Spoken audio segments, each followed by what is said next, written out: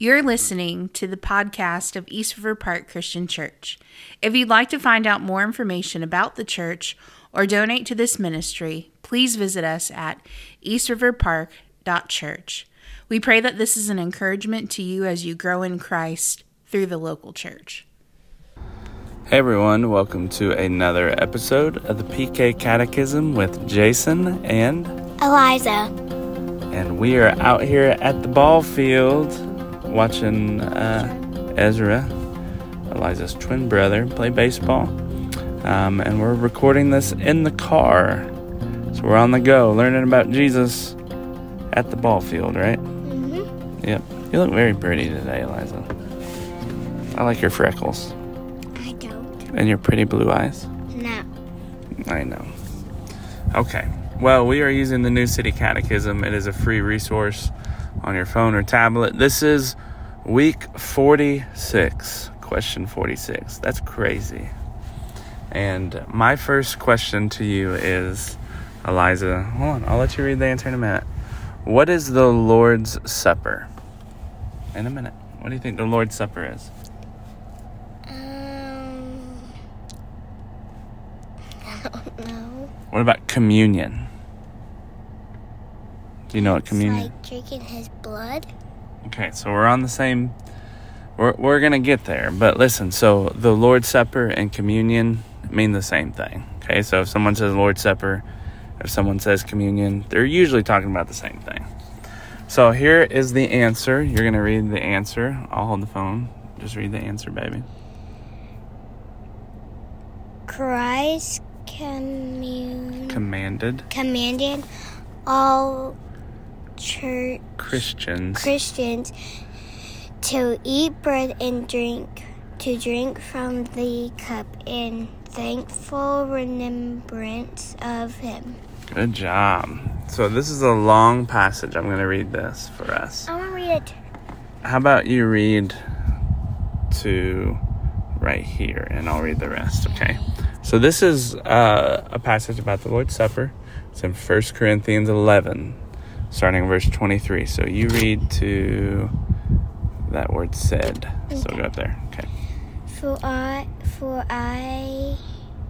received from the Lord what I also delivered to you, that the Lord Jesus on the night when he was betrayed, he took bread, and then he had give thanks. He broke it and said, "This is my body, which is for you. Do this in remembrance of me." In the same way, also he took the cup after supper, saying, "This cup is the new covenant in my blood. Do this as often as you drink it in remembrance of me. For as often as you eat this bread and drink the cup, you proclaim the Lord's death until he comes." So, extra question time, Eliza. What does the bread... So, we take communion in our church every week. Yes. You know, not every church does that, right? You know, our church, when we were in Illinois, they didn't do that. They took communion once a month. Really? Yep. And some of them do it just a few times a year. We take communion every week at East River Park, which I actually like. And at this point, I think I prefer. So, Eliza, when we do that, what does the bread represent? The bread represents his body. Good job. Whose body? Jesus. Yes. Okay. And then what does the cup, of juice, represent? His blood.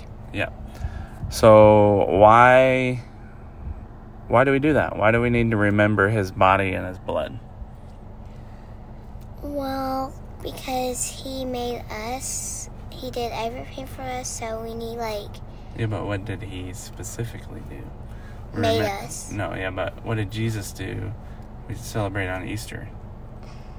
He rode on a donkey. He rode on a donkey. Yeah, that's Palm Sunday, but okay. So he was arrested, and then what happened? Did he die? Some man nailed him on the cross, and he was dead 3 days and rose back. Okay, so it's a picture. When we eat the bread and drink the cup, we remember his body that was on the cross, and we remember the blood that was spilt for us. So, if you get a cut, what happens when you get a cut? You bleed? Yes. You remember, when you flip that four-wheeler over in our road? A lot of blood there. No, it was really more scrapes, but you were bleeding some. You were screaming. You're certainly screaming a lot. No. I went I'm okay, sorry, Dad, I was okay, I'm okay. Yeah. I went like that. Okay, so. And you were yelling at me. I was scared that you were really hurt, so. I almost passed out. You almost passed out? Yeah. Well, you survived. So the bread represents his body. The cup represents his blood. It's a reminder of what Jesus has done for us. He died on the cross and he rose from the grave. Eliza, I don't know if I should ask you this question, but I'm going to do it anyways. Yeah. We have a cup. We drink a cup of juice, grape juice, on Sunday morning. Okay? I'm going to ask you a difficult question. Why don't we use real wine on Sunday morning? Do you know what wine is? No, wine. We're not using real blood. What does that mean? Wine is, it's made from grapes, but it's fermented, and it's usually more of an adult drink.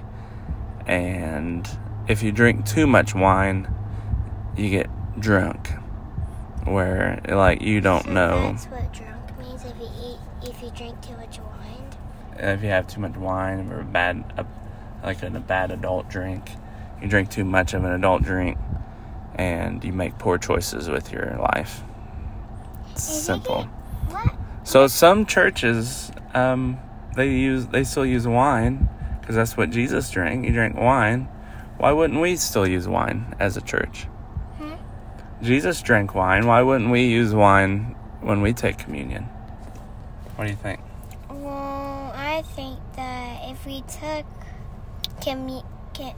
that wine every Sunday, then it's kind of bad for your body to not to have that.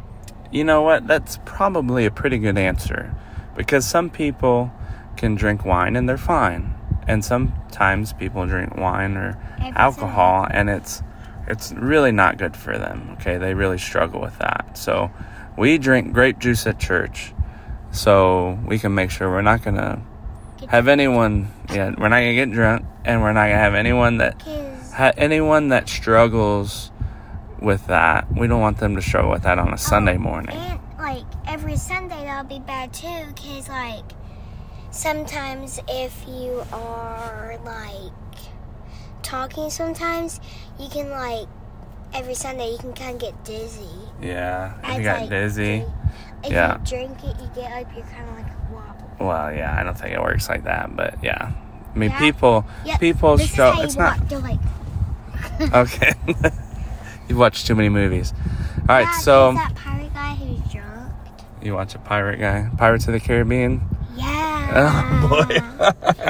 All right. Well, all right. We're done with communion talk. All right. So, what are you going to get? Now, let me preface this question, Eliza, because as people might know, this is a big week for our family. Okay, this is a very big week for our family because this is birthday week in the Payne house. Everyone's birthday's this week.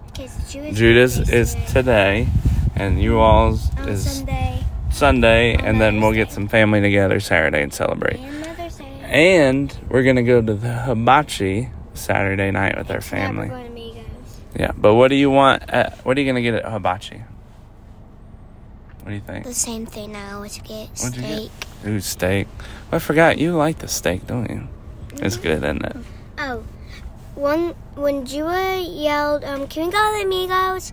And then I said, yeah, and the guy said, Amigos is boring. I said, you're boring. I don't know what you're talking about. All right, let's pray. Can you pray for us? Yep, be a strong leader and pray for us. I don't know what to pray about. Well, pray for Ezra's baseball game and pray that Judah... Well, okay, well then pray for Judah being born, your baby brother. Okay, go ahead. Dear God, thank you for this day. Thank you for this wonderful day that God made, and hope Ezra wins his game. And that you has a good birthday dinner. Amen. Amen. Well, that was interesting prayer. High five. No, big high five. Oh. Go. They'll get it done. Love you, baby. Love you.